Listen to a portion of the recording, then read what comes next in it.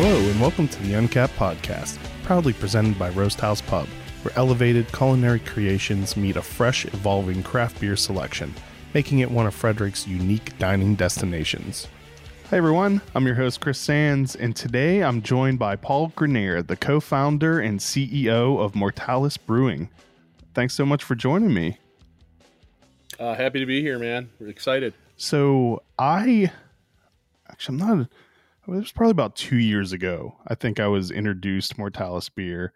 The beer's amazing, but I absolutely love the artwork. Like, it's just so clean and beautiful. Yeah, it's very angular. Yes. As far as the design work goes, like sort of following that star chart pattern throughout all of the designs. We have a amazing team, amazing company that does all of our artwork, minus like maybe one or two labels ever put out, and that is the company called Even Odd Creative. They're a company based in Rochester area, graphics design, but they also do some really like crazy stuff with recycled rubber, with creating them into backpacks and knife rolls and purses and wallets, just, sort of recycle, reuse. So they're multi-talented for sure.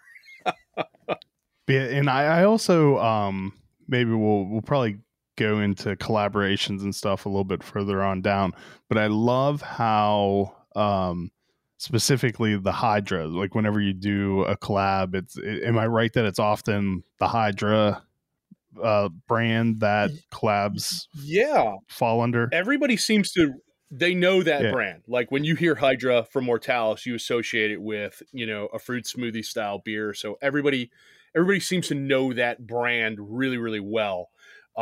We've done plenty of other collabs that didn't involve Hydra necessarily, but when we do fruit, especially collaboration wise, we want to do Hydra because honestly, I love seeing what people do with the That's what I was going to say on their end, which is super fun. Like, we've got a collab coming out with Tripping soon. And we're going to do Puff the Magic Hydra. Oh, that's awesome. So I can't wait to see the artwork for this. This should be really, really exciting. But yeah, I love what like Imprint's done and Fourscore, like Ben crushed it. That is one I love, absolutely love the artist that he used, Philip Pilgrim at ArtNail on Instagram. But just the Fourscore Blasty character riding the Hydra drawn cartoon style. I loved that label. Yeah. But so lots of fun with that. So people associate that. They know when they pick up a Hydra can, they have certain expectations about what it's going to be and what it's going to taste like. So we try to deliver on that mark all the time. And as far as recognizability, everybody knows that. So it seems a natural fit for when we want to do some fun stuff with collaboration. And I think that three-headed dragon logo on it, just it lends itself so well to other breweries putting their own spin on the art and making it look really cool too, and it just adds an extra layer of the coolness of the collab. Yeah, that design right there, when initially coming up with it, I needed a way to have a vehicle to produce, different styles of different fruit smoothie style flavors, but not have to change the label every single time, which would have been a nightmare. And Even Odd would have probably thrown us to the curb by that point. Like, we can't design this many labels. So I needed a vehicle to transport that quickly, accurately, and still add color to it.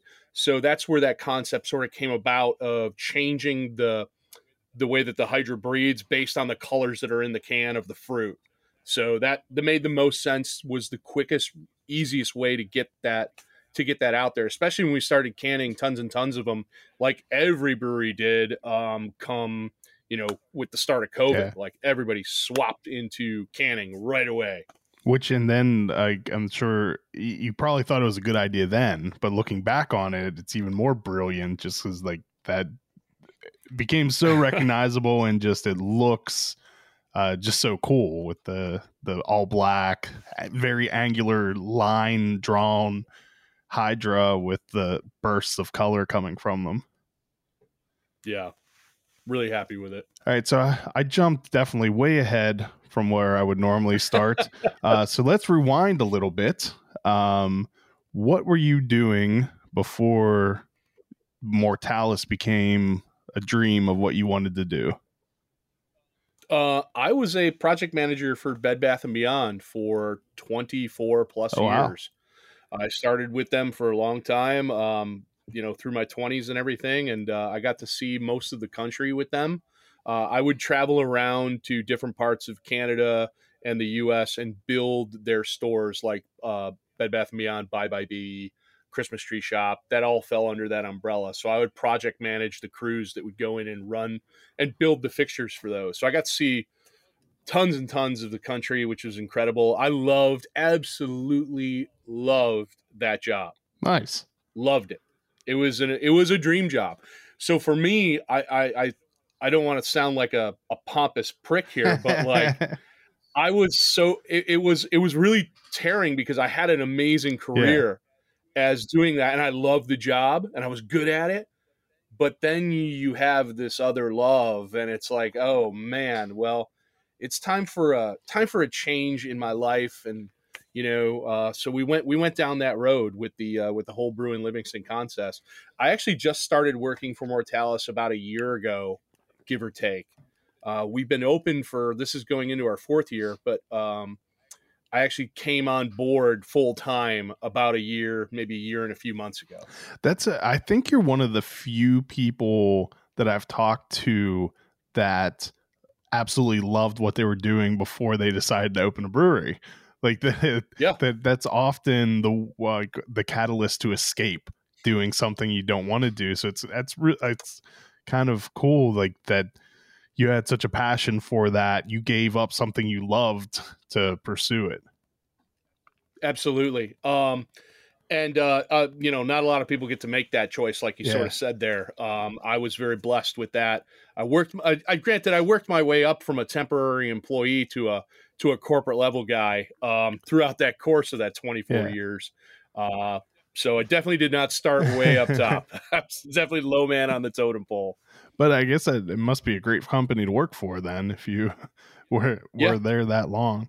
I did it well. So, and I think that also plays into like another thing I kind of find interesting with craft breweries is that the difficulty of when someone who starts a brewery has like a really good job and like trying to get to the brewery where it makes personal economic sense to be able to give up like a lucrative career to be able to work full time for the brewery. And so congratulations on reaching that level of success. Yeah, well, thank you for that, man. It's definitely a big accomplishment. I feel about it every day. I love this job. I love doing what I'm doing. I love communicating with people, getting our brand out there, and working on all the different beers. And I just really enjoy that human connection with all of our patrons and greeting and meeting more additional people and bringing them hopefully into the Mortalis fold. So what got you into craft beer? What was that journey like? That actually probably starts with my brother-in-law and also a co-founder of Mortalis. Our wives, sisters, and they are also co-founders of Mortalis. We would get together on the weekends and stuff and enjoy craft beers, enjoy cocktails, all that fun stuff. And the sisters really wanted to hang out a lot together. And Dave and I had to sort of figure out a way we became friends pretty quickly, but then we're like, well, how are we going to pass this time? And Dave's like, well, hey man, I know I've brewed some batches of beer before. And I was like, oh, that sounds like fun. As like we're pounding old schools and 90 minutes and tons of Dogfish Head beers and having a great time. And we did our first beer and it came out horrible. It was absolutely the worst garbage you could have ever tasted. We didn't even crush the grains. We were like, something's wrong here. So I've heard anyways, that that's an important and we step. were completely, oh yeah, no kidding. Like very important. And we were like, something's wrong here. Perhaps we were too hammered at the time when we were doing this. Let's take a step back. Let's delve into it. And we brewed our second beer. We brewed a Belgian Tripel. And it turned out amazing. We had to bottle condition it because that's what you would do back then. And the second we had it, after we waited and we did all the instructions and we researched it, and man, when you got to crack that first one, it was like heaven. And we were like, oh shit. So at that point, like poker players, we basically went all in. We were building kegerators and keezers and investing tons of money. And we're like, screw this. We are not waiting on bottle condition anymore. We are just going to go in full bore and get kegging and CO2 and figure all this. So it became a hobby that became a love that became an obsession, basically. That's sort of the origin story. And we would do this right in my basement here in my garage. We would have tons of friends over. It's sort of how we met our other owners in that process, which is really cool. So obviously we talked about the wives, Missy and my wife, Gretchen. They're part owners of Mortalis. We have myself and Dave, who are part owners.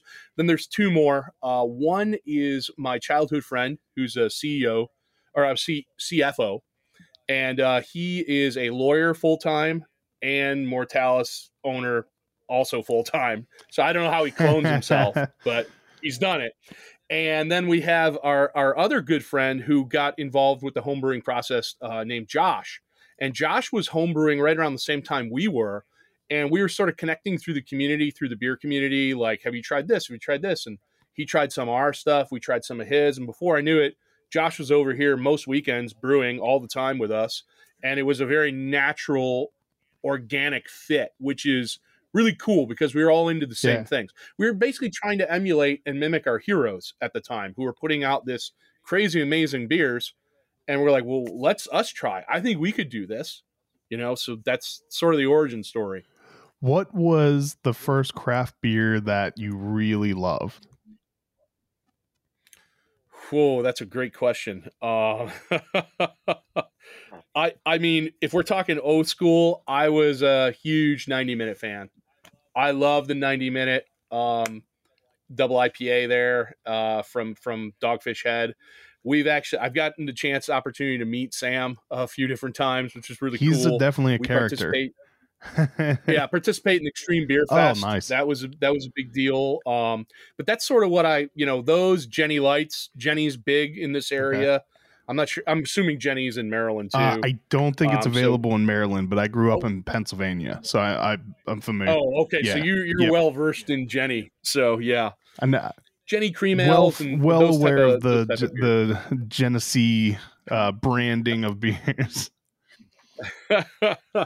So yeah, that's sort of what we started on. Obviously, we would go to all the fun stuff like the Bourbon Counties, KBS Day, all those things. We would hunt those down, chase those down, and then we would try to visit all of our idols at the time, like these guys like Other Half, just putting out these crazy banger IPAs and lots of fun stuff. Tired Hands, we would go there, and just amazing watching like Trillium like expand and expand and expand and getting to try their stuff. So, and of course the Mecca Treehouse. I mean, met so many fans and friends in that line that it's too numerous to count, honestly. Did you ever have Squall from Dogfish Head? Of course. Love that beer. I wish they'd bring that back. It's a fun beer, man. It's a fun beer. I liked 90-minute IPA, but it was never really one of my favorites. But Squall was like, you bottle condition that beer. It's amazing. Yeah. Noble Rot was another one like that. That was the grape one. Bottle conditioning, that was incredible. We love Dogfish Head because they took these giant chances, massive chances, whether it was going to work or not. He was like, I don't give a shit. We're going to do this. And if it works, awesome. If it doesn't, we'll only brew it once. They definitely were putting crazy stuff in beer before it became popular. Yes, agreed. Actually, it's out of the frame, but I have a Aprihop poster hanging on my wall because That's such a great beer. and that was I was so sad when they stopped making it because that was one of those seasonal beers. I always made sure I got some of it. I loved Aprihop. Well, I'll tell you, a massive highlight for us was our very first festival that we got invited to was Extreme Beer Festival, back when it was in person. So we got the invite, and we were like, "Oh shit, this is incredible! This is our first massive beer festival. What are we going to do?" So we had come up with the idea to make a strawberry cheesecake IPA, sort of like a milkshake. And I think, I don't want to say this for a fact, but I think we were the first or one of the very first to ever put cream cheese and cheesecake into a beer, because it had not been done Did before. you do like actual cream cheese and cheese, or Yes. so not It the was powder? actually, it was dehydrated cream cheese powder. And we would reconstitute it, add it to the beer. And we made this strawberry cheesecake milkshake IPA. And I got to get it to Sam, which was, and you know, he's a crazy dude. Like he's off the wall, but watching his face as he drank a liquefied version of a cheesecake was really awesome because I knew nobody else was doing this. Yeah. And we were the first, and I could tell by the line that we had at EBF. Like we had lines like guys like Great Notion or, you know, other, you know, all these other amazing breweries there, like Kane and stuff. And we had a line that was massive, and we were like, "Oh shit, guys! Oh man, we should have made more beer." Like, we definitely ran out of beer, and it was just really awesome to see a creative person like him try that for the first time and be blown away. And on the contrary, on the flip side, we've also done some other crazy stuff that really takes people's minds and messes with them. We've done a everything bagel double IPA. And I don't know if I would like that. Well, we released it at Green City, our first trip to Green City. And, Other Half does all those beers like Chicken and Riggies and Plates on Plates and like these fake food names or, they don't actually taste like that. So when everybody saw Everything Bagel, they're like, "Oh, okay, cool. New York, Everything Bagel IPA. It's going to be like this super citra hopped, amazing, double." Nope, it's an actual bagel. Yes, we went around and we found all the dankest oniony garlic hops we could find. We saved them up. Then we added cream cheese powder to it, changed the grain bill a bit, and added a tincture of Everything Bagel seasoning that we would boil up for a long period and add it to the beer. So you would have these insane reactions to when people tried it. They would grab it, you say, "Okay, here it is, Everything Bagel IPA." They'd be walking away from you as you poured it for them at Green City, and they would turn around and you'd get one of two things. It would either be, they'd turn around, they go, "Whoa, this is an Everything Bagel. This is nuts." Or they would turn around and go, "Ugh, gross. This is an Everything Bagel. What are you guys doing?" And I feel like when you go that extreme, both of those are 100% valid responses. I loved both reactions, man. Both reactions. Well, let's take... It was there to push the boundaries and see what could be done. And coincidentally, we are going to bring it back this year. A very small batch. It has a cult following. I'll have to try to get my hands on some of that. Definitely won't make it to Maryland, I can tell you. But, I'll have to put some effort into trying to get some of that. I don't know if I'll like it, but I definitely want to try it now. Sure. But let's take a real quick sponsor break, and then we get back. We'll continue with the story of Mortalis's beginnings. So we will be right back. Uncapped is brought to you by one of Frederick's original Maryland craft beer destinations, located off of Urbana Pike, featuring a warm, inviting atmosphere and knowledgeable staff serving up fresh, locally sourced culinary creations and unique craft beers on tap. Open 7 days a week, our friends at Roast House Pub invite you to enjoy a casual lunch, happy hour specials, delicious dinners, and specialty desserts. Follow them on social media to keep up to date on their monthly beer dinners, Mom's Spaghetti dinner battles, and what beer is being featured for Buck Above Monday. Idiom Brewing Company proudly offers a delicious variety of beers to satisfy the most discerning tastes. best known for their wide array of IPAs, delicious fruited sours, and robust porters and stouts. Idiom has a simple goal in mind: to bring people from all walks of life together, to enjoy themselves and each other. Whether you're a hophead looking for explosively juicy IPAs, or one of the adventurous few looking to try boozy, sour, or complex flavors, or just looking to enjoy classic styles and seasonal favorites, they'll have a little something for you. Idiom Brewing Company is located in downtown Frederick, just south of the intersection of East Street and East Patrick Street, with ample seating directly on Carroll Creek. So actually, real quick, I'll tell a fast Sam story, because I got to meet him at a conference I was at. And they did, I don't know if they still do them anymore, but they used to do the live streams on social media with Ask Dogfish, and he would answer questions that were sent in while they were. Those were really fun. So he did one live, first taking questions from us and then taking questions from social media. And someone asked him if there was ever an ingredient that he decided he could not use. And his answer was one of the best possible, was that he doesn't like to think about that because the left side of his brain would be like, oh man, there's no way we can do that. And then the right side would be, all right, shut the F up. That's what we're doing now. So he was like, pretty great. I think he came down to like bodily fluids would really be that's where he would draw the line.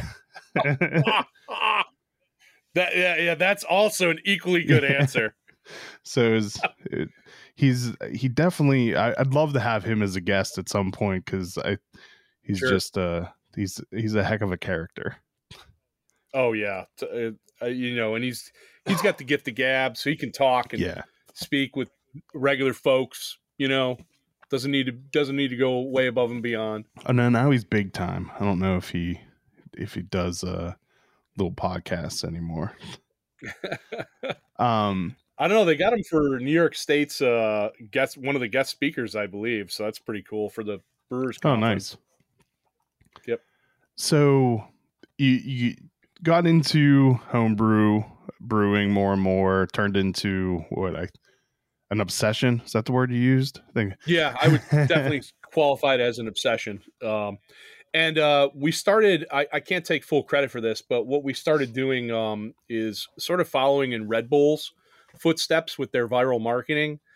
I would go around, we would bottle up tons of this beer, and we would go around and drop this beer off in these bottles for free with little descriptions to anybody that sort of contacted us via Facebook. We would roll around town, deliver these bottles, and all we were asking for was honest feedback. That's it. What do you think of this blueberry muffin beer that we put blueberry puree in and real blueberry muffins? Like, tell me about it. Well, you got any notes for us? Did you like it? Too sour, not too sour? What do you think of this IPA? What do you think of this crazy, raspberry lemon sherbet sour? Like, just give us honest feedback. Request, if I can get you bottles, I will get you bottles. And we sort of grew up a cult following like that. Red Bull did the same thing, but they were just giving their product away. Here you go. Take it. Tell us what you think. And lo and behold, a nationwide competition got thrust into our lap called the Brew in Livingston competition. It was held for nationwide for any breweries willing to open up or any potential breweries to open up a brewery in Livingston County, and Livingston County, as far as geography goes, is basically just south of where we currently all live in Monroe County.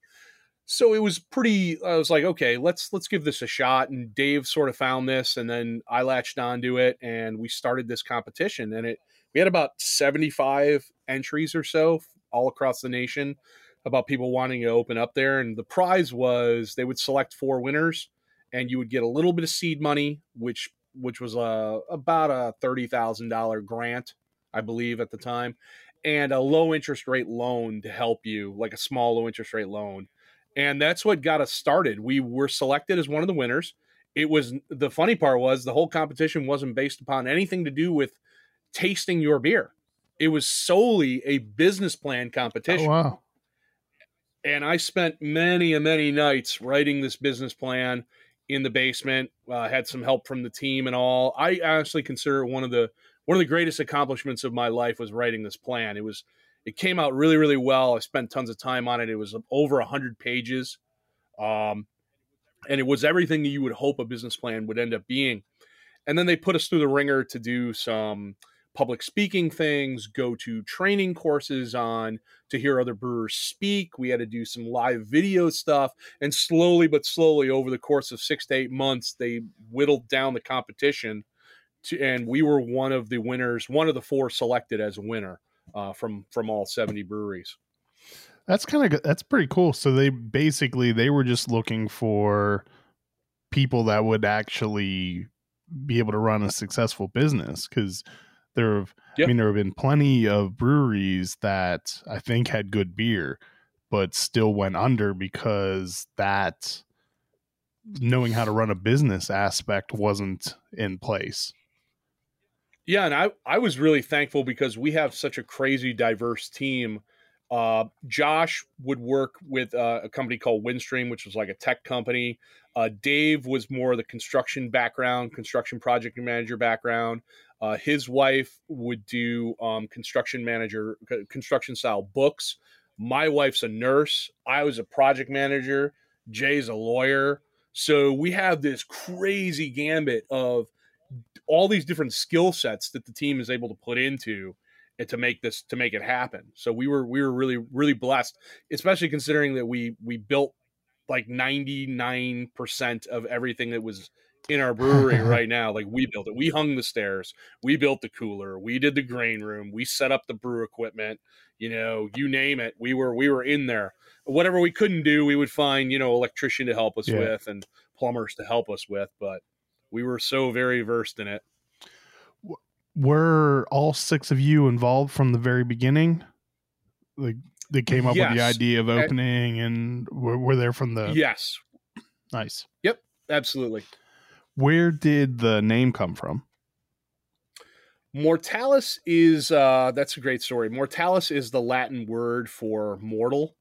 And for us, beer is always about human connection, and it always has been about human connection, more so than the actual, anything else that's involved with it. So Mortalis sort of came about because it was like we wanted a way to foster one of the best ways to foster a good human connection or a good mortal connection is over a beer.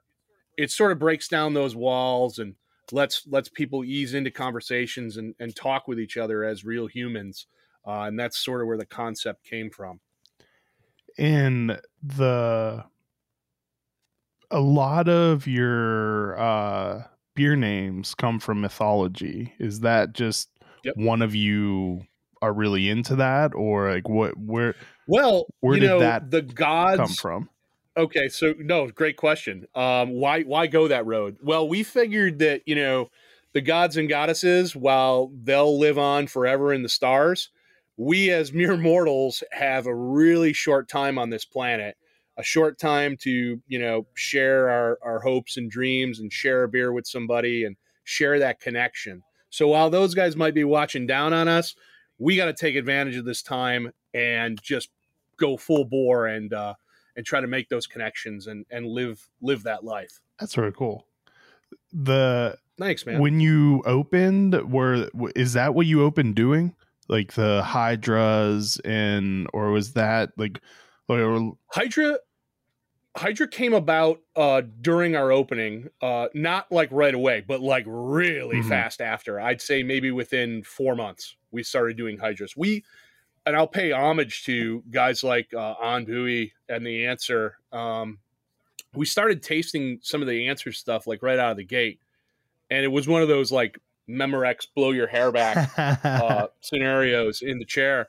And we were like, holy shit, we want this. And we're like, well, we ain't got no time to go drive down to The Answer or, go do any of that stuff. So we started making it like right then. So I think it came about in, like within the first like 4 months of us opening. And then we went through a long struggle of how the hell do you serve it in the draft room? How the hell do you package it? Like, we don't know any, like we know that this tastes amazing. So you were clogging a lot of draft lines. Oh, you better believe it. We went through, I mean, between employees shaking kegs and expanding the draft, it was a nightmare. It was a total nightmare till you get it figured out. And you know, you're on the cusp. You're one of the pioneers that's doing this, not like the original guy, we'll say, or a couple of breweries, but none of those folks are going to help you like learn this crazy, amazing thing. So you've got to go out there and experiment and learn it on your own. And that is one of the things that we did for sure. Who do you credit for starting that trend? Who do you think were the firsts? It's kind of hard to pinpoint. I want to say the answer. I really do, because I think that he was the originator. The bomb crowler or the dynamite crowlers or whatever they. You got it. I know that the Veil put out some stuff, you know, pretty early on with the never forget style of stuff. And then like I figure like there's a lot of second wave guys, like myself, Imprint, Kings out of California. We all started gravitating. 450 North started putting out a ton, you know, and it all came about like very quickly for the second wave. And then we got laughed at by all the third wave people. And they were like, this isn't beer and blah, blah, blah, blah, blah. I'm very crotchety. And we're like, you know what, man? We're having fun with this, and beer's supposed to be fun. And if you're not having fun, that's on you, dude. So we're going to keep doing what we're doing and stay positive and stay focused. And you can take your criticism and just, you know, we'll circular file that. You know, we don't really need that. So we stayed very positive and stayed very focused on learning how to package it, learning how to deal with hiccups with it and problems with it. And we sort of went down that road. But as far as crediting it, I give a lot of credit to the answer. I think that they're the top pioneer. But so many guys came out like immediately after, like the handful of guys that I mentioned there, at least. I'm sure I missed a few. Trust me. I mean, Burley was definitely very early on. Burley, yep. Yep, we just did a beer with those guys. Really awesome folks. We're going to release our collab in a month or two, but they just released one and it did really well for them. So we're stoked. But yeah, they're one of those guys. And how can I forget? You know, RAR. Yeah. Right. RAR started getting involved in it. So it sort of happened like, who are you trading for? Oh, I'm going to trade for Answer. Oh, like, well, we got something we could trade for that. Here, take this, you know? And then everybody started passing them all around. Well, whichever ones didn't explode in the mail, they would get there. Yeah, I just put some stuff in the mail today that I saw, like how warm it's. Well, I guess it's not getting that warm, but I started up here. It's not. But here it's still going to be in like the 70s, and I was like, hopefully it makes it fine, especially since it's taking so long. I'm really thankful. I'm very thankful for learning our process and just going through all the steps of making it shelf stable and increasing the longevity of it. Like that took a while. That was not learned overnight by any means. Well, I mean, I don't think you're alone in that journey. It only seems like in the last really few months where there are way fewer pictures posted of exploding cans or it's true. So it is good that everyone seems to be figuring out the better procedures on how to keep from a lot of information. And the more you collab, I know you wanted to talk a little bit about collabs. For us, it was we have a really basic foundation for doing a collaboration. It's number one, can we build brand off of it? Like, will it increase our brand working with folks like that? Number two, can we learn anything from it? Meaning like, hey, I just work with these guys. They're having a stability problem and we help them with that, or they helped us with that. And lastly, the last one, and maybe even the most important, are they fun and cool to hang out with? So if you meet any of those three criteria, that's awesome. Like, more than happy to collab and work with folks like that. And if you meet all three, wow, that's like a long-term, that's like a lifelong friendship right there. Dream come true. For sure. So, when you, and we'll definitely get into collaborations a little bit more, but I want to, when you opened, what size brew house did you open with? Same size we have right now. That would have been the follow-up It's a question. five barrel brew house. So you're doing all of this with a 5-barrel brew house. Yeah, we've expanded 500% in tank storage since the day that we opened. Actually, Dave will do numbers on me. He'll be like, "No, it's actually 519% that we've expanded." And I'm like, "Okay, man, fine. You can have your 0.19." And we're still on that 5-barrel brew house. And I honestly don't expect us to move too much beyond that, believe it or not, because of the honestly, one of the biggest fears people have is when they expand or go in, there's this giant learning curve. Like, we were to try to throw in a 20-barrel system there, and we would have this massive learning curve, and I don't want to do that. Like, especially when I feel like when the further you push the extremes of what you're doing, like outside of we'll say normal beer in air quotes, that scaling up probably becomes more difficult, right? Yeah, thankfully we gotten the chance to learn it from, because we have 3 sets of tanks there. We have 5s, we have 10s, and we have 20s. So generally speaking, we'll follow that order. Get it right on the 5s, put it in the 10s, release it, make adjustments, then it's finally ready to go into the 20s. And that's sort of the way that we flow that stuff. Like, and popularity, of course, too. If folks really love Cerberus, we're going to give them Cerberus, and we're going to learn how to do it in a 20-barrel as fast as possible and make the same quality beer that we had in the 5. What's nice is that we still are on the same system. So all the boiling, the mashing, all of that stuff is still all happening on our original kettles and things. Although I bet your brewer would love to hear that you're getting a larger system. Yeah, they probably hate us right now. Right now, we're trying to just get a draft room open later this year, because we closed down our draft room in COVID at the start of COVID. We didn't even reopen it back up until almost 2 years later. And when we closed it down, we ripped out the bar, we ripped everything out because we had to make room for all the tanks. So like, there was no tap room to go back to, like, after we destroyed, ripped it all out. My father and I, we welded up the bar. He taught me how to weld on that thing. It took us like, 3-4 months to weld it up and get it all right. And it took me and Dave about 3-4 hours to rip it all out. And I'm like, well, what are we going to do? It was either expand and learn how to package everything for COVID, or it was die, basically. And we were like, this isn't going to happen.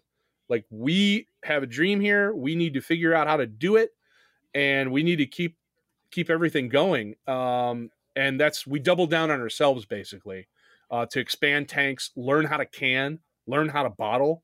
Like, these are not things that we had any experience in. We had to figure all this out on our own with our friends. Thankfully, we had some friends that would come in and help us from various breweries to learn some of that stuff. Were you canning pre-COVID at all, or were mobile canning? Okay. We weren't doing it ourselves.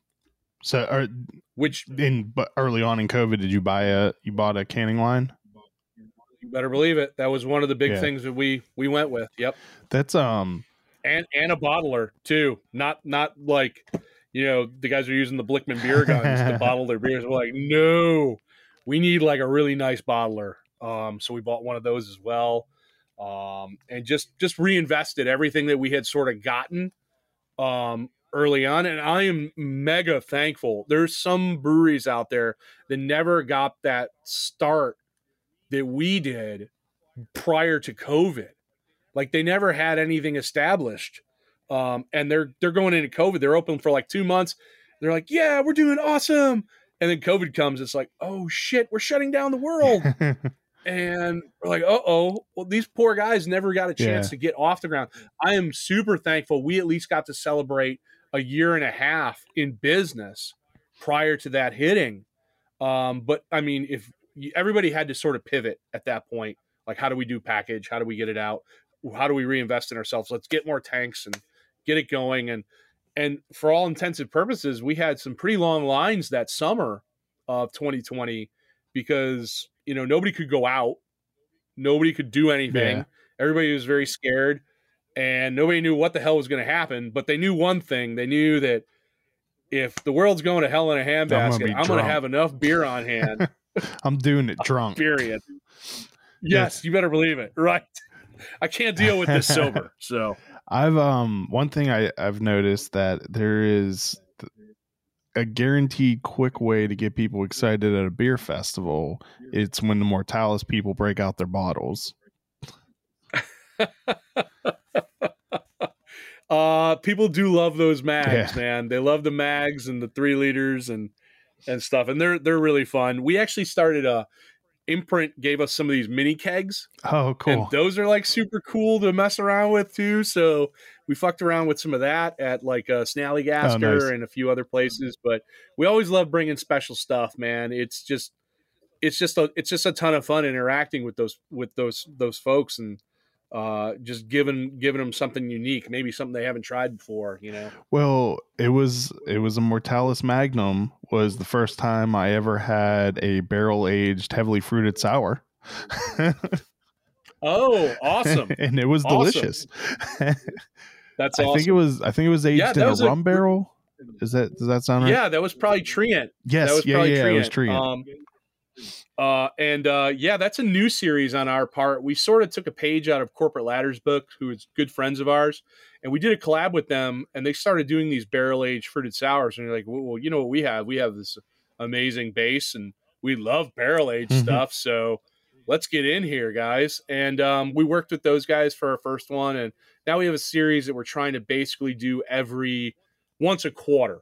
We're trying to put out, but we're trying to find the right vehicle for it, too, because it ain't bottles. I can tell you that. Like, we don't have a great luck with the bottles, so we might be going back to cans on that format and seeing how folks perceive it and what they like about it. But we love doing them because I love the tiki culture. Yeah, that whole thing is a special place in my heart. I went to bartending school many moons ago, and just love mixing up tiki drinks. And this was like such an easy fit. For doing some of this stuff. And it was like, wow, we got to do rum barrels and bourbon. Our next one is apple brandy and cherry brandy. And we're combining that, and we're going to do a take on almost a poison apple style tiki drink, which I'm very excited to try, and sort of mess around with that stuff. So it should be really cool. Lots of fun, man. And I don't see a lot of folks doing those barrel-aged fruited sours. And I think, that was the first time I had ever seen it. And I don't know that I've had any other ones. Yeah, like I said, we basically only really know Corporate Ladder that's doing that style of stuff. I'm sure there's a few out there that haven't really hit the mega marketplace, but they're a ton of fun to do. The process is similar, a little bit different. We do a lot of work with tinctures for those, which is kind of cool. So yeah, it's definitely on our radar, and we're going to keep up with the series. Let's take one more real quick sponsor break, and then when we get back, let's learn a little bit more about Mortalis. So we'll be right back. I buy my beer at District East in downtown Frederick, Maryland. They have an amazing selection of local and hard-to-find beers, and I love the option of making my own mix-and-match custom six-pack. District East is on Northeast Street in Frederick, in the same shopping center as Showroom Restaurant and Rockwell Brewery. Most weeks they have over 950 beers in stock. Check out this week's selection at www.districteastbeer.com. Are you planning on having custom glassware made for your business? Glassware availability for 2022 has already reached capacity, and it looks like costs will predictably rise this year. Don't worry, ACS Brand My Beverage has you covered with over 6 million units of the most popular glass styles exclusively in their inventory to meet your branded glassware needs right now. Lock in today's lower prices and take immediate delivery, or ACS will store your product for you until you're ready. Email sales@brandmybeverage.com or visit brandmybeverage.com to reserve your glassware. McClintock Distilling is Maryland's first and only certified organic distillery, handcrafting gins, whiskeys, vodkas, and cordials from non-GMO organic ingredients in downtown Frederick. Named the best vodka distillery in the country by USA Today. Best Gin in the World at the International Spirits Competition, and double gold at the World Spirits Competition for Bourbon, Rye, and Gin. Open now for tours, tastings, and classes. Come sample the most awarded distillery in Frederick today.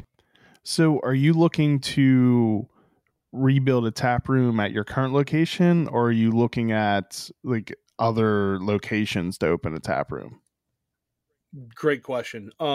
Right now our tap room at our current location is open, but it's very small. We seat maybe about 25 to 30 people tops. And that's really small because before we were doing 80 to 100, give or take, patrons in there. And we have an outdoor area, but obviously you don't want to go using that right now with 10 feet of snow on the ground. And I'm sure there's some people up there that would be willing to, but I'm sure. So the vibe is cool if you don't mind drinking close to tanks and, you know, that type of stuff. And we got some decent music. We got some draft on, and it's a fun vibe, but it's not quite what it was prior to COVID. We are looking at a new place. I'm going to knock on wood, but we're hoping for the end of summer, early fall, and it'll be in the city. So not in Livingston County. It's going to be more in Monroe County. Okay. And I would love to announce the location once we sign the paperwork for it. I don't like announcing and officially announcing until we actually. There's no faster way to make something not happen than to talk about it before it's. There's no returning. Oh yeah, 100% on that. How far away from Niagara Falls are you?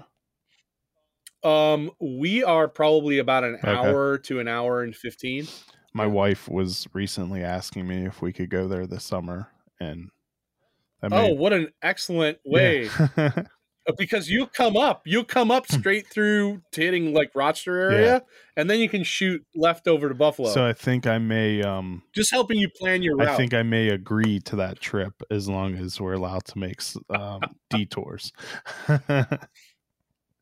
That's awesome. Yeah, I don't know what made her want to go there, but that was on her. The falls are cool. Yeah, I mean, I've been there. Cool, It's just like typically she comes up with more grandiose trips for us to go on. Like I just.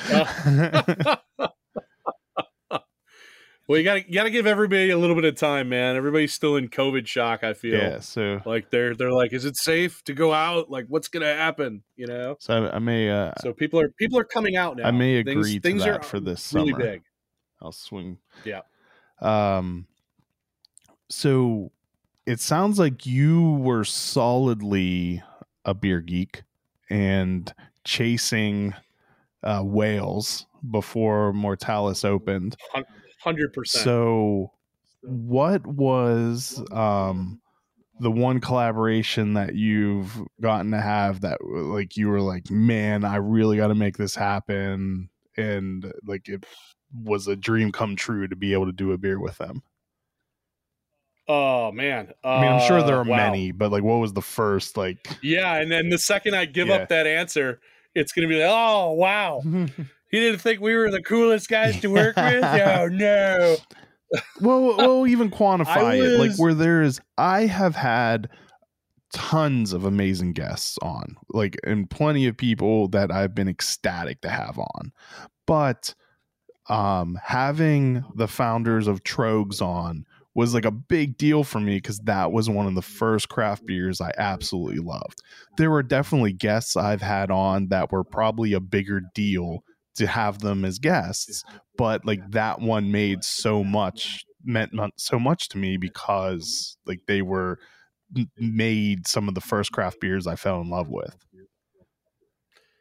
Yeah, I mean, there's certain guys that when we work with, they make you feel like you're home. They're just really, really special folks. They make everything easy.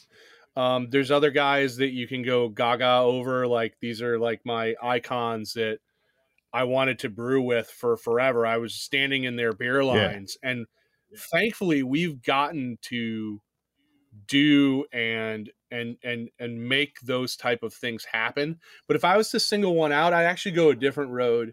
I'm sure you're familiar with Vitamin C Brewing Company. correct? Sorry about that. Yeah, Dino and Mikey are awesome. Yes, they are. Well, Dino, the reason why I'm going to bring these guys up is because Dino and I sort of started out in the same homebrewer group. It was called the Treehouse Homebrewers Group, and it was a Facebook group. And Dino was doing, really amazing things. We were doing really amazing things. We just happened to get off the ground a little bit sooner than he did. So, but he was like so shortly behind us, and he had already built up this massive following as well, because he had people coming to his house getting beers from his basement, very similar to what we were doing. Yeah. And we're all kind of coming up at the same time. And I consider us like more third wave of craft beer potential, third wave brewers, I would say. So it was harder for us to break through being a third waver. So getting to work with Dino was really, really fun. It was nice chatting about those uncertain times when we were just trying to figure so much stuff out in Facebook groups, and, how do you do this? And, everybody's trying to clone Julius, and it's like, well, okay, where are you at with this? And we would talk. And so that was a really cool moment of revisiting that as both professional brewers. I mean, I could give you tons of other stories about who we've gotten to work with and how special those things have been with, like I said, with people making you feel at home, or with getting to work with some of your icons. But this was a more unique experience. So that's the one that I would tend to focus on, because it brought me genuine happiness to see him doing well and know we were doing pretty well, and then coming together on a cool project. What is one brewery that you would absolutely love to do a collab with that you haven't had an opportunity with yet? Trillium. Nice. Good answer. Yes. Yeah. I just such a fanboy of what they're doing so early on, and watching them like sort of grow into this like conglomerate, just this massive like entity where they've got farms, and they've got like, awesome like places where you can go get the beer at multiple different locations and different breweries and everything like that. They're so big, and they employ so many people. I would love to, work with them, pick their brains on some stuff, like, because you're always looking to like, how do you grow your brand? How do you also make really good beer and how do you grow your business? How do you not lose where you started from while making this giant leap? And I don't think Trillium did. I think that they kept it always like through and through. I think they kept their brand well looked after, and the quality of their beer looked after. And like, that's like unheard of in my opinion. I've seen so many guys stumble when they get so big. So yeah, I would love to pick their brain and do something with that. I do hear that that's a very long road, though, as I've been told. There's probably a long line. It's a very long line. Yeah. It was really awesome though, getting to work with another hero of ours, which was Evil Twin. Getting to work with Eppa, that was like crazy fun. I always like want to go work with those folks. He's just an amazing guy. Does Trilly even do they do that many collaborations? Pretty sure I've definitely seen some, but it doesn't seem like they do a ton. I believe that they're second wave. So like if you look at like first wave, like you look at like Dogfish Head and Sam Adams and stuff like that. And then you look at second wave, which is like Other Half, Trillium, Veil, all those guys that were starting up those breweries, lines that we were standing in. They tend to gravitate and work with each other a lot. Yeah. Very rarely do they bridge that gap to that third wave brewer almost, to folks like, Dino or myself or, some of the other guys that are out there and doing cool stuff like right now. So yeah, they've worked with like the Veil. They worked with Evil Twin before. They've worked with, a fair amount of other folks. Mm-hmm. But not us yet, yet. But hey, there's always room to grow. There's what do they do that would line up with Hydra? like a Hydra meal? No, that I would think if I was to pitch it, I would definitely go twice your daily Hydra. Oh, that's what Which daily. they do That's what daily servings, right? Servings. Yeah, servings is what I was trying and came up with meal instead of serving. But yeah, or we could always go big stout. I always love going big stout too. Big stout's always so fun.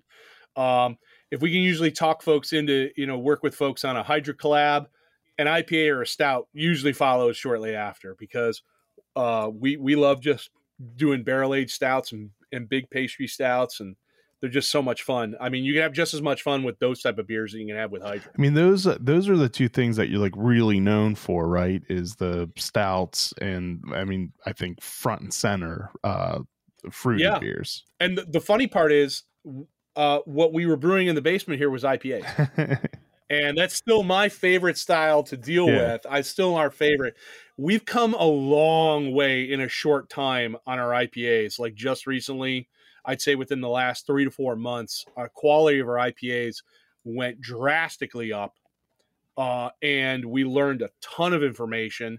We got to work with, really guys that are doing some amazing IPAs like Fidens. Those guys are good friends of ours. And when you make those friends, you can ask those tough questions like, hey man, like, what am I doing? What's going on here? Like, I don't have this type of flavor that you have. Like, here's my process. Can you help me? And if you're good enough friends with those people that you're working with, they're going to help you, and they will do your best. And boy, oh boy, soon after that, and we did some book reading and heavy book reading and lots of cliff notes and experimentation. And then before you know it, like within the last 4 months, 3 to 4 months, they've like skyrocketed in quality. Like, I love drinking our IPAs now. They're like, oh man, like I gravitate towards them. My fridge actually has them in there now. Like, had one last night again. The descriptions of the ones you have right now sound good. Yes. Oh yeah, you even do a Hefeweizen. Yeah, that's actually part of our 8-bit series. So, when we were brewing in the basement here, we would love to do stuff like Irish Reds, Hefeweizens, Pilsners, and things like that. And we wanted to get back to the roots a little bit, and that's where we sort of came up with the Untapped profile of Mortalis 8-bit. Sort of like, scrub it clean of all the different weird craziness. And if you're going to put an adjunct in, just put it in lightly and try to make the core value of the beer shine instead of trying to go over the top to, push the limits. This is the direct opposite. It's more delicate. It's more refined. It's more trying to stay traditional and true to a style with a small Mortalis spin. So we put it under 8-bit because that's really cool. We didn't want folks like, if you do that stuff, if you get Mortalis, you're like, oh, it better blow my hair back, man. Like, it better be the craziest shit you ever did see.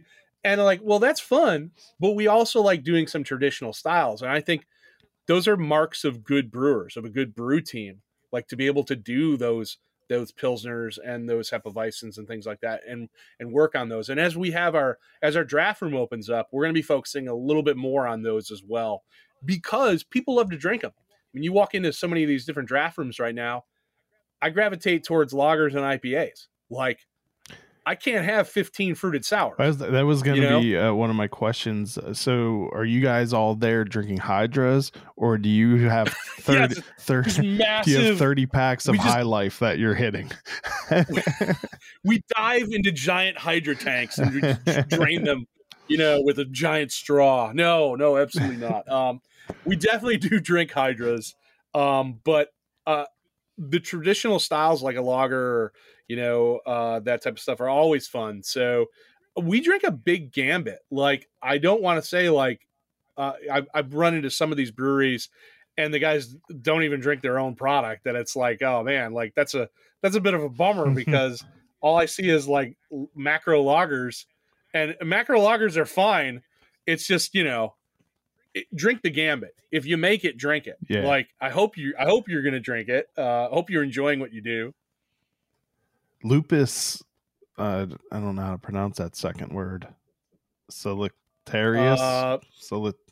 Yeah, Sacularius. Sacularius. Yeah. That sounds really good. Oh, it was awesome. It turned out great.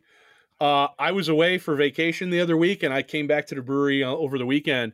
I was like, I'm going to grab some lupus while I'm out there, and then we're sold out. I'm like, son of a, are you kidding me, man? Couldn't have saved you some? You think you'd know someone? No, please. Because I don't necessarily work from the brewery every day. I have a lot of meetings that I take at the brewery, but some of our other owners sort of are managing that. I sort of filled the role of whatever Mortalis needs. That's what I'm going to do. Other duties as assigned. I will do anything that it needs. So right now, that's heavy distro for me. Lots of distribution work, lots of ordering and recipe creation and stuff like that. And that's a lot of what I do these days. And it takes a tremendous amount of work to get licensed in all these different states and, colas and, taxes and everything like that. So this is a lot of currently what I'm doing. So I hope to have when will we be getting our next shipment in Maryland? Great question. I am thinking probably spring. Okay. I'm thinking spring. Yes. I'm going to talk to those folks. And when you get your tap room fully reopened to pre-pandemic levels, is that going to shrink back how much you're going to be able to put into distro, or did you expand tank wise enough? That very smart man. Yeah, you sort of figured out that big secret there that. Yeah, I think for a while it's going to greatly reduce what we send out in distro. Well, I'm absolutely hopeful for, because I would much rather pour it on draft in house and much rather have an environment that people want to come back to have great food and enjoy the tap room and see all these people back in person. And I love distro. I put my life into distro over the last year and a half, and it's awesome. And I built the connections. So what'll happen is we'll stabilize on draft. Eventually, once we get open, we'll stabilize. And then there is some room for expansion still. If we're able to close Avon down completely and we can build up more tanks in there and then get back to distro levels a little bit more easy. But again, I'm looking forward to a little bit of a break maybe when fingers crossed when the tap room does open and I can, really, really have people enjoying that beer on draft. It's got to be one of those things where it's great to see people all over the place enjoying your beer, but there are just so many advantages to selling it through your own tap room, like from the the aspect of the community. You have control 100% of how your beer is handled. And then, business wise, it's way more profitable. Yeah, you're absolutely right. So we've definitely taken hits you take big hits when it comes to distro, unfortunately. You do get some advantages with distro, and that a little bit of that is if I try to focus on the positive. So the positive of that is you get real good feedback. You get honest feedback. Some places are not so ready for our beer yet, and we have figured out a few places that are not ready for our beer, but you're getting this awesome feedback. And it's so different than what these other folks get who are still just selling out of their tap room. They're selling out via their tap room. They don't distro anywhere. And, they've got 10,000 check-ins and that's all great and wonderful. That's great that the local folks love you and everything like that. But those numbers sometimes when you're looking at Untappd can be a little inflated because only the people in the city get your beer. Seriously. And then a few beer trades, that's not accurate data. If we're able to perform where we are and people are enjoying our beer all over the country and all over the world, that's good data. Yeah. And we have a lot of that now. Yeah, there's definitely a hometown curve that things will get rated on if you're only getting feedback from the very close to you. Yes. What else do you have planned new for this coming year? Or we are in the process. We have done a festival for the last 3 years.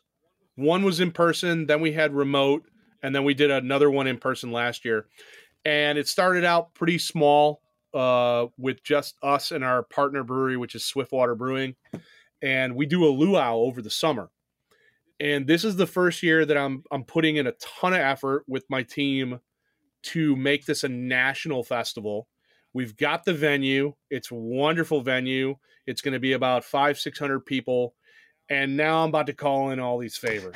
And what I mean by that is we have gone and busted our hump doing all these folks festivals, having a great time, growing brand, getting out there and seeing people. But guess what? The Piper's calling, and it's time to help us out. All right. So there's going to be a blanket invite to all our friends that we've collaborated with, and it's going to go out here within the next 2 weeks. And hopefully they're going to be able to come up and send some beer. I can tell you that the venue for the luau is right on the beach. And it's incredible. I know they're going to have a good time because I know what I look for as a brewer when I go to these things. I look for my goodie bag. I look for private restrooms.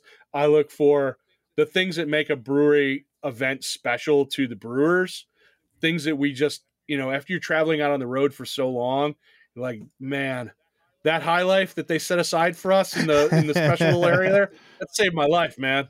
I really needed that, or those bottles of water that they set out for us. That was huge. So we want to make that a very brewer hospitable event. That's going to be on July 2nd of this year. Invites again going out here shortly. That is around when my wife wants to go up to Niagara Falls. If you come up that weekend, your ticket's July on me. 2nd. Okay. I tell you what, you come she up. She may get her wish. Yeah, come see us on Saturday.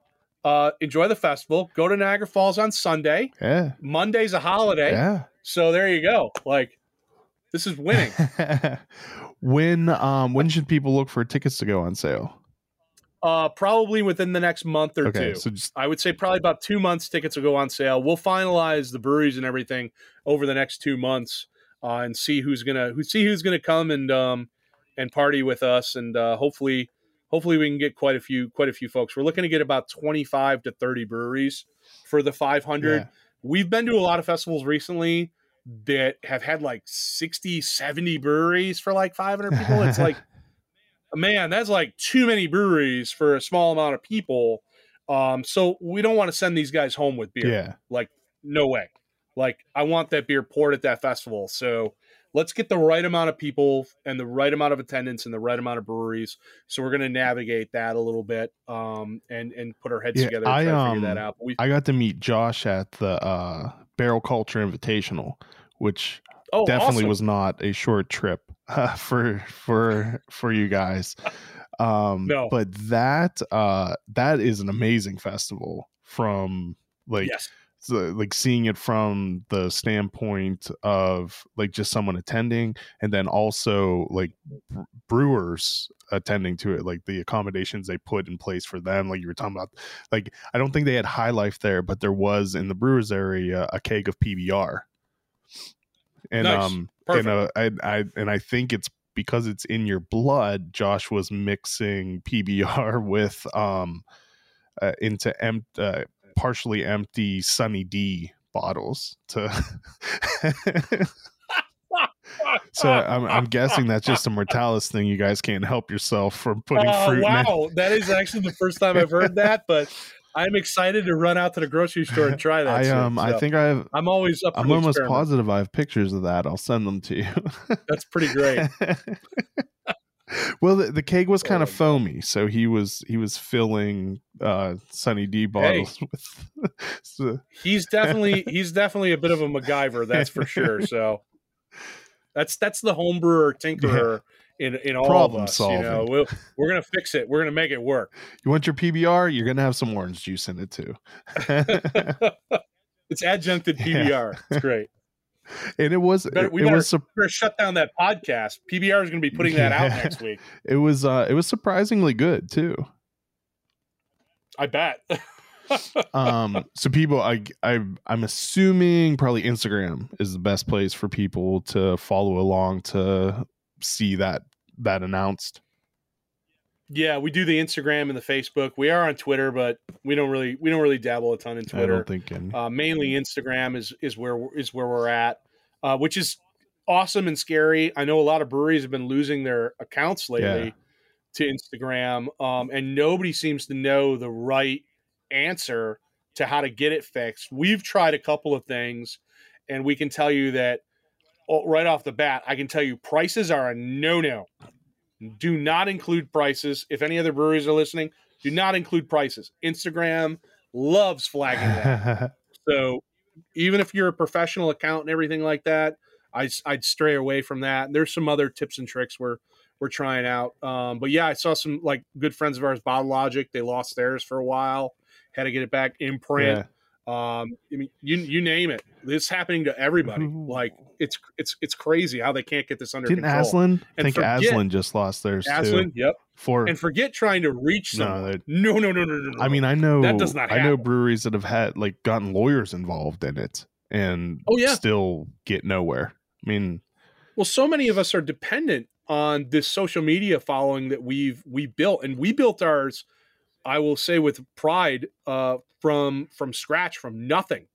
And we're almost to 37,000 now, which is, I consider a really big deal, because when you don't pay for any of the when you don't pay to have these services bump your numbers up, and there's some people do that, and we're very organic the way that we've done it. So I would hate to have to lose our platform to speak on. So they really need to get this under control. Like, it's crazy.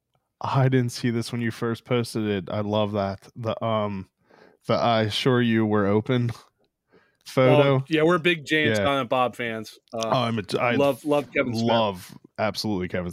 There's three nice. I have right here riveting audio as we both show off our. Oh, that's fantastic! I love show it. Off our Kevin Smith. We both have Kevin Smith pops. That's freaking funny, man. That's really funny. Yeah, I absolutely love everything that man has ever done.